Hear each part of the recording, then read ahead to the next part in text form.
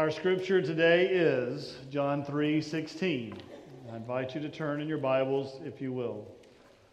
John chapter 3, verses 16 and 17.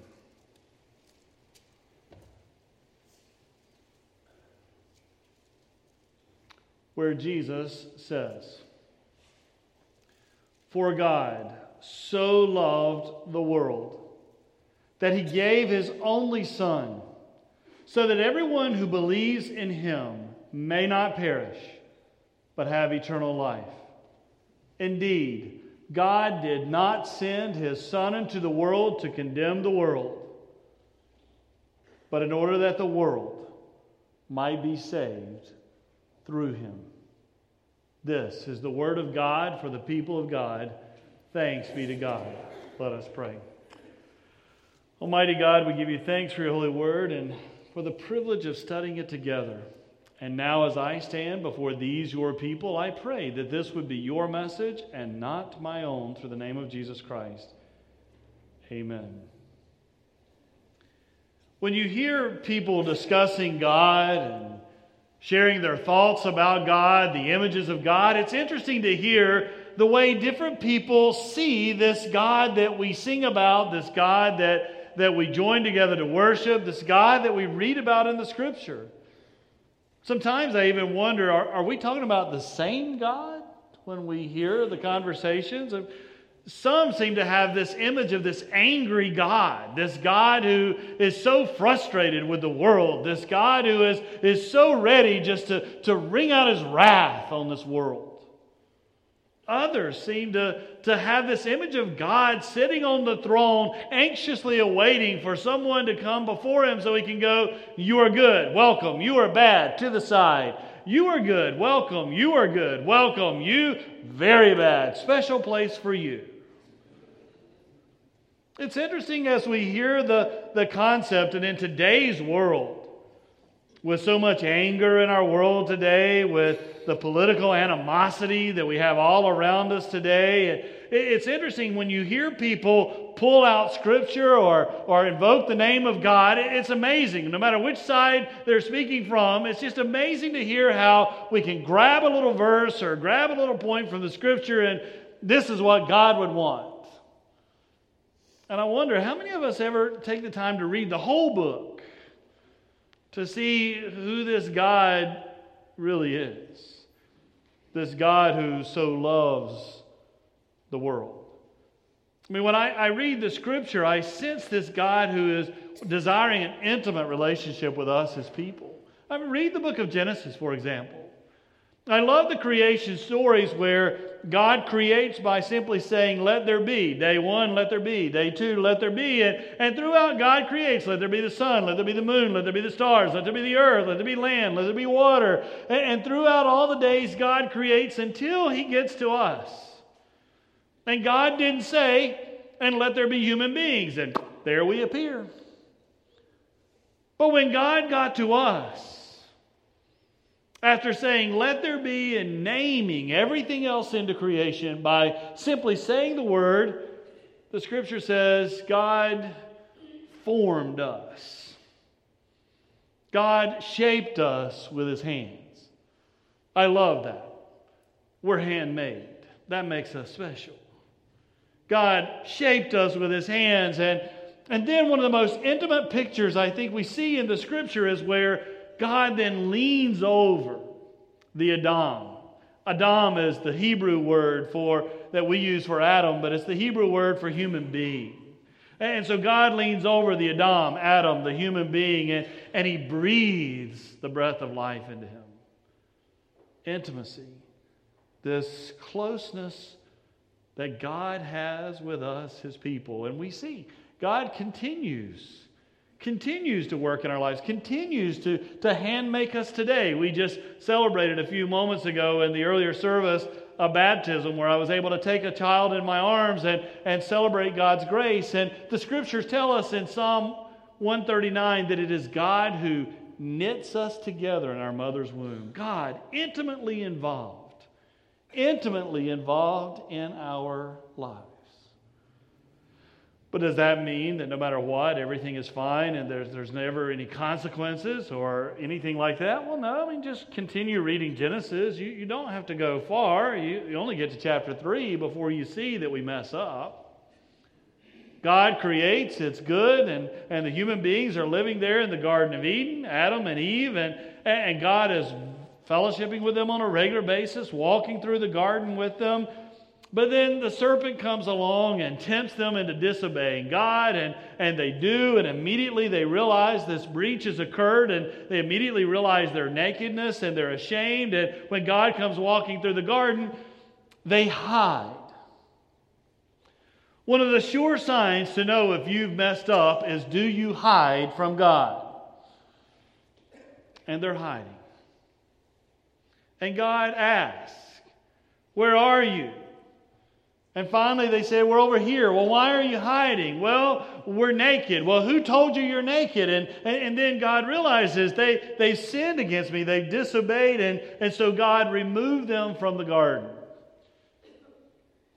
But did God abandon them? Never.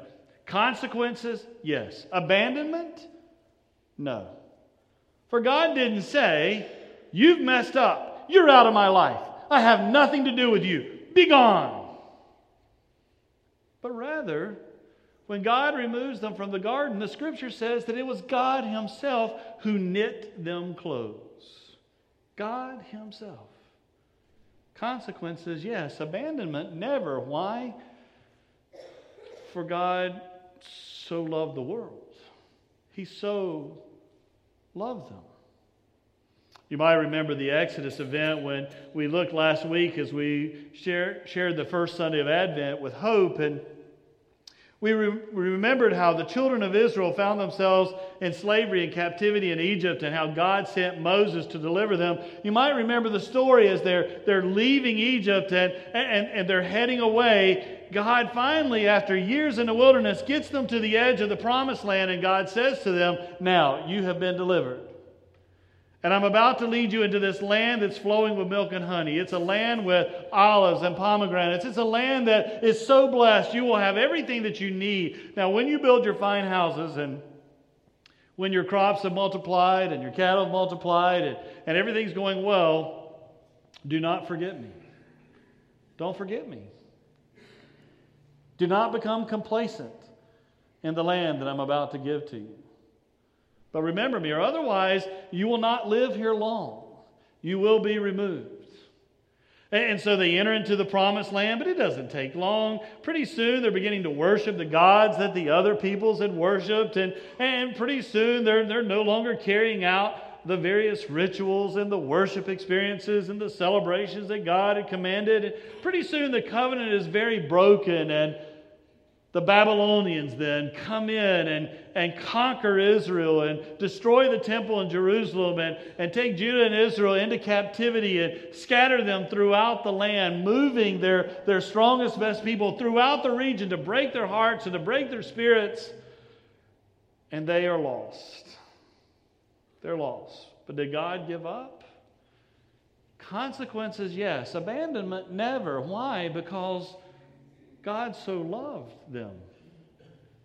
And God had sent prophet after prophet to say to them, you need to remember what God said. Remember what God told us. Remember how God said if we forget, we need to turn back. We need to be more loyal to God. We need to listen to the Word of God. And the people didn't. That one of those prophets was Jeremiah. Jeremiah. But in Jeremiah 31, God gives him a new message. Jeremiah 31, verse 3. God says to the people who are now in exile, I have loved you with an everlasting love. Therefore, I've continued my faithfulness to you. Consequences, yes, but abandonment, never, because God so loves. And so God shared with them, I'm going to bring you back into this holy land, back into this promised land. Why? Because it's a covenant.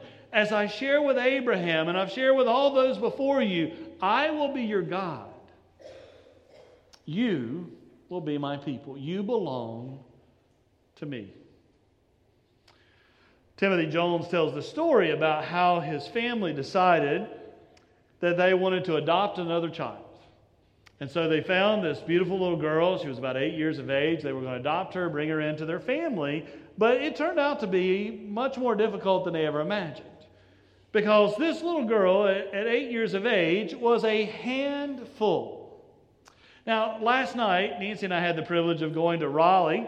And I did a wedding last night for one of the families in our church. And so I'd asked the bride and the groom, I said, now, you can write something up and send it to me about the other one, and I'll weave those into my, the remarks that I share in part of the ceremony. They didn't know what each other had written. They sent it to me, and so we get to that part in the ceremony, and the bride looked at the groom and basically said, I thank you for loving me because I know I am a handful.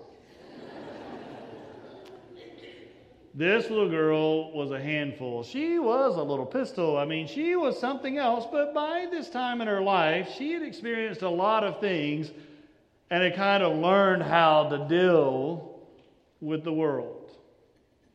As a matter of fact, another family had thought about adopting her, brought her into their home, and after a while, they just realized she's too much for us, and so they dissolved the process. So once again, she had felt that sense of abandonment, that sense of hurt, that you're kind of on your own. There's nobody else looking out for you. You're kind of on your own. And so when they brought her into their family, this little girl, she would, instead of asking for something, which they would gladly have given to her, she would take it, including snacks, a snack. Instead of just being able to go, can I have that, knowing that they would gladly give it to her, she would wait until nobody was looking, and then she would just take it. And she could lie better than anybody. I mean, the little girl had learned how to lie, and then she was very insulting to the other kids, and so it was quite a challenge for them. But they learned from this little girl over some time that one of her dreams was to go to Disney World. Oh, she wanted to go to Disney World more than anything. What they also learned was the previous family that had planned to adopt her, the previous family that had brought her into their home, well, they had planned a trip to Disney World, but when this little girl kept misbehaving and doing wrong, they decided, you don't deserve to go, so they left her with someone else while the rest of the family went to Disney. And so she had experienced that kind of pain, and so when they heard this story, they thought, we're taking this child to Disney. As a family, we're going to go to Disney. But this little girl was a handful, and she continued to get into trouble, and a couple weeks before they were to leave to go to Disney, she had done something else that was wrong, and so the father called her over, and he set her up on his lap and wanted to talk to her, and before he could say anything, she said, I know what you're going to do. And he said, what? And she said, you're not going to take me to Disney, are you? And he looked at her and he said, are you part of this family? And she said, yes. And he goes, are we going as a family? And she said, well, yeah. And he said, well then, if you're part of this family and we're going as a family, of course you're going with us. Now, the way you've been behaving is not a good thing, but we would never leave you behind. You're part of us. You're part of our family. And so, a couple weeks later, they went to Disney. This child had the time of her life. I mean, she fell in love with Disney. Her first day, she was so excited getting to meet this character and that character and getting to ride the various rides and getting to eat some grossly overpriced food and having just a great time with her family. That night, they got back to the hotel. She was beside herself. She just had such a great time, and they were tucking her into bed, and she was talking about all the various things that she had been able to do, and then she looked up at her daddy. And she goes, Daddy, I finally got to go to Disney World. And he's smiling and nodding, and she said, and it wasn't because I was good. It's because I'm yours. It wasn't because I'm good. It's because I'm yours. That is this God that we love, because it's not that God loves us because we're good, but it's because we're His. For God so loved the world. Jesus is having a conversation with Nicodemus here in John chapter 3. And Nicodemus is a Pharisee. He's one of the leaders of the Jews. And you might know from reading the Gospels that Jesus and the Pharisees had a little bit of a rub. There was a little bit of a problem that was going on between them. And Nicodemus, being a Pharisee, recognized, though, there was something special about Jesus. And he wanted to spend some time talking to Jesus. So he went to Jesus, but at night. Anything in John is not there by accident. John is very specific, and so John tells you he goes up at night because he wants to talk to Jesus. He just doesn't need it to be obvious to everybody around what he's doing. And he goes up to Jesus and he goes, "Rabbi," which means teacher, he goes, "We know you must be a man from God, because no one can do the kind of things that you do unless God is with you." Now, I would love to have heard what else Nicodemus was going to say. I would love to have heard what are the questions that Nicodemus had, what was he wanting to know. But John tells us that Jesus has this uncanny ability to look straight in our heart and see what's going on. And so Jesus just kind of cuts him off a little bit and says, "Nicodemus, you need to be born again." Nicodemus is confused, going, "Well, that makes no sense. I'm an older man. How in the world am I supposed to be born again? How can I re-enter my mother's womb to be born again? I just don't understand that at all." And Jesus explains. He said, "Nicodemus, you must be born of water and the Spirit." And they have this dialogue, and then I picture Jesus placing his arm around Nicodemus. It may not have happened, but it's what I picture. Placing his arm around Nicodemus and saying, "For God so loved the world that He gave His only begotten Son, so that whosoever would believe in Him would never perish but have everlasting life." And then I love the beginning of 17. John 3:16 is one of our favorite scriptures, and we may in just a few minutes see somebody at a ball game holding up the poster, John 3:16. John 3:17 goes with it, though, because he looks at Nicodemus and he says, Indeed, God did not send His Son into the world to condemn the world. That's not what this is all about. But rather that the world might be saved through Him. It was a very intimate conversation between Jesus and Nicodemus. For God so loved the world, Nicodemus, that He gave His only begotten Son. He so loves you that He gave His only begotten Son, so that whosoever would believe in Him would never perish but have everlasting life. For indeed, God did not send His Son into the world to condemn the world. I mean, we're already condemned. But rather, that the world might be saved through Him. Why? Consequences, yes, but abandonment, never. Because God so loves. Now, one of the things I love about John 3:16 as well is you can do a whole series of sermons on that scripture simply by changing the inflection on various words. You know, like, "For God so loved the world that He gave His only begotten Son." Or, "For God so loved the world that He gave His only begotten Son." Or, "For God so loved the world." See, you can do the whole series. I'm not going to do that today. Not a whole series. But I love the fact that John makes it clear, Jesus makes it clear, as he shares with Nicodemus, that God so loves the world. It's not just us. One of the things I sometimes find in our faith and in Christianity and the church is that we often think that God just loves us. But the point is, God loves the whole world, not just us.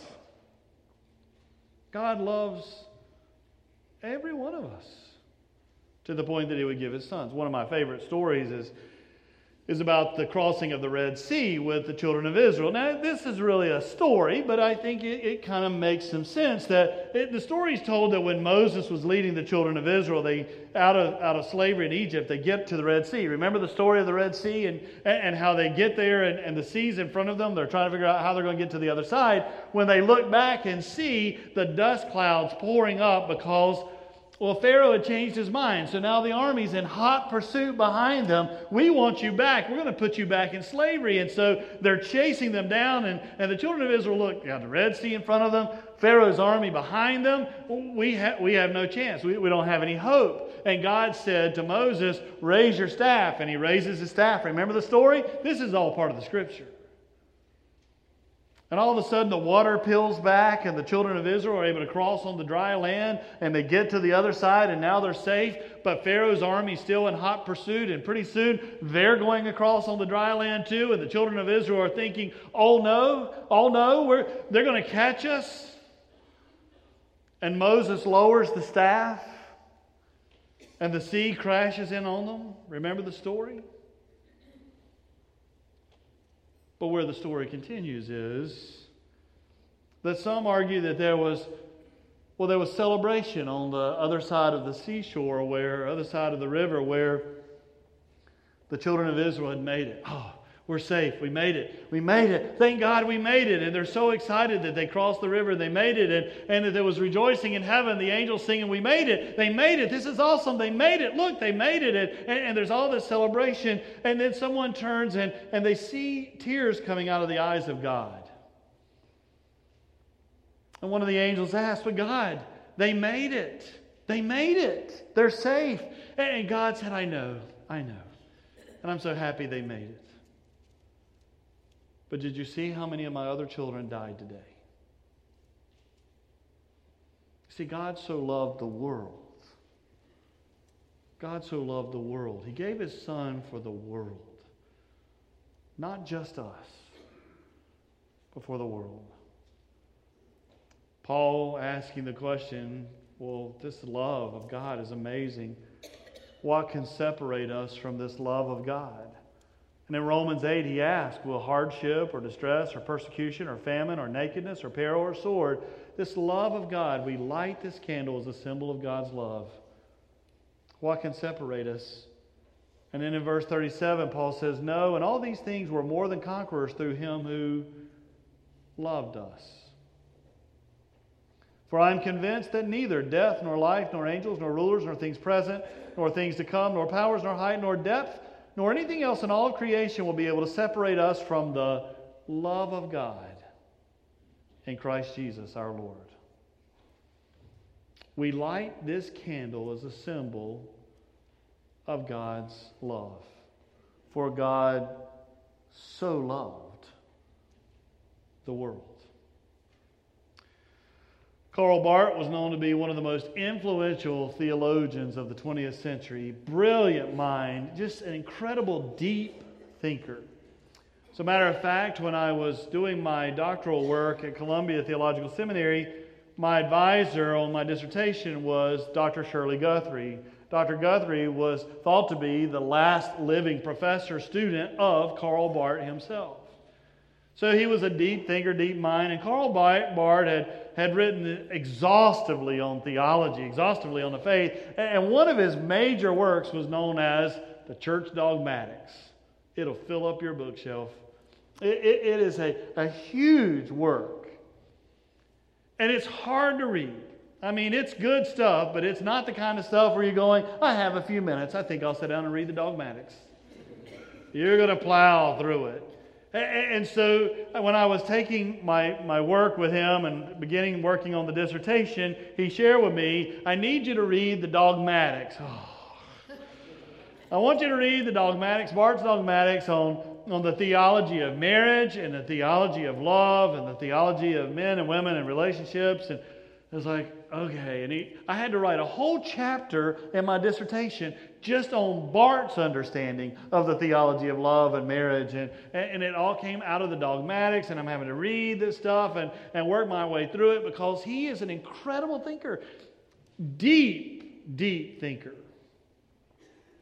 Well, toward the end of his life, Karl Barth was invited to give a lecture at the University of Chicago Divinity School. So he gave the lecture, and then at the end, he opened it up for some question and answer. And so one of the students eventually asked him the question and asked what he considered to be the greatest theological discovery of his life. Now here he is, this amazing, brilliant, deep theological thinker. And he's asked, what is the greatest theological discovery of your life? And they said that you could almost sense the students sliding to the edge of their seat, ready to hear what this amazing theologian and scholar was about to say. And he thought for a moment. And then he smiled gently. And he said, the greatest theological insight of my life is this. And you could have heard a pin drop. And he said, Jesus loves me. This I know, for the Bible tells me so. End of conversation. What else could be said?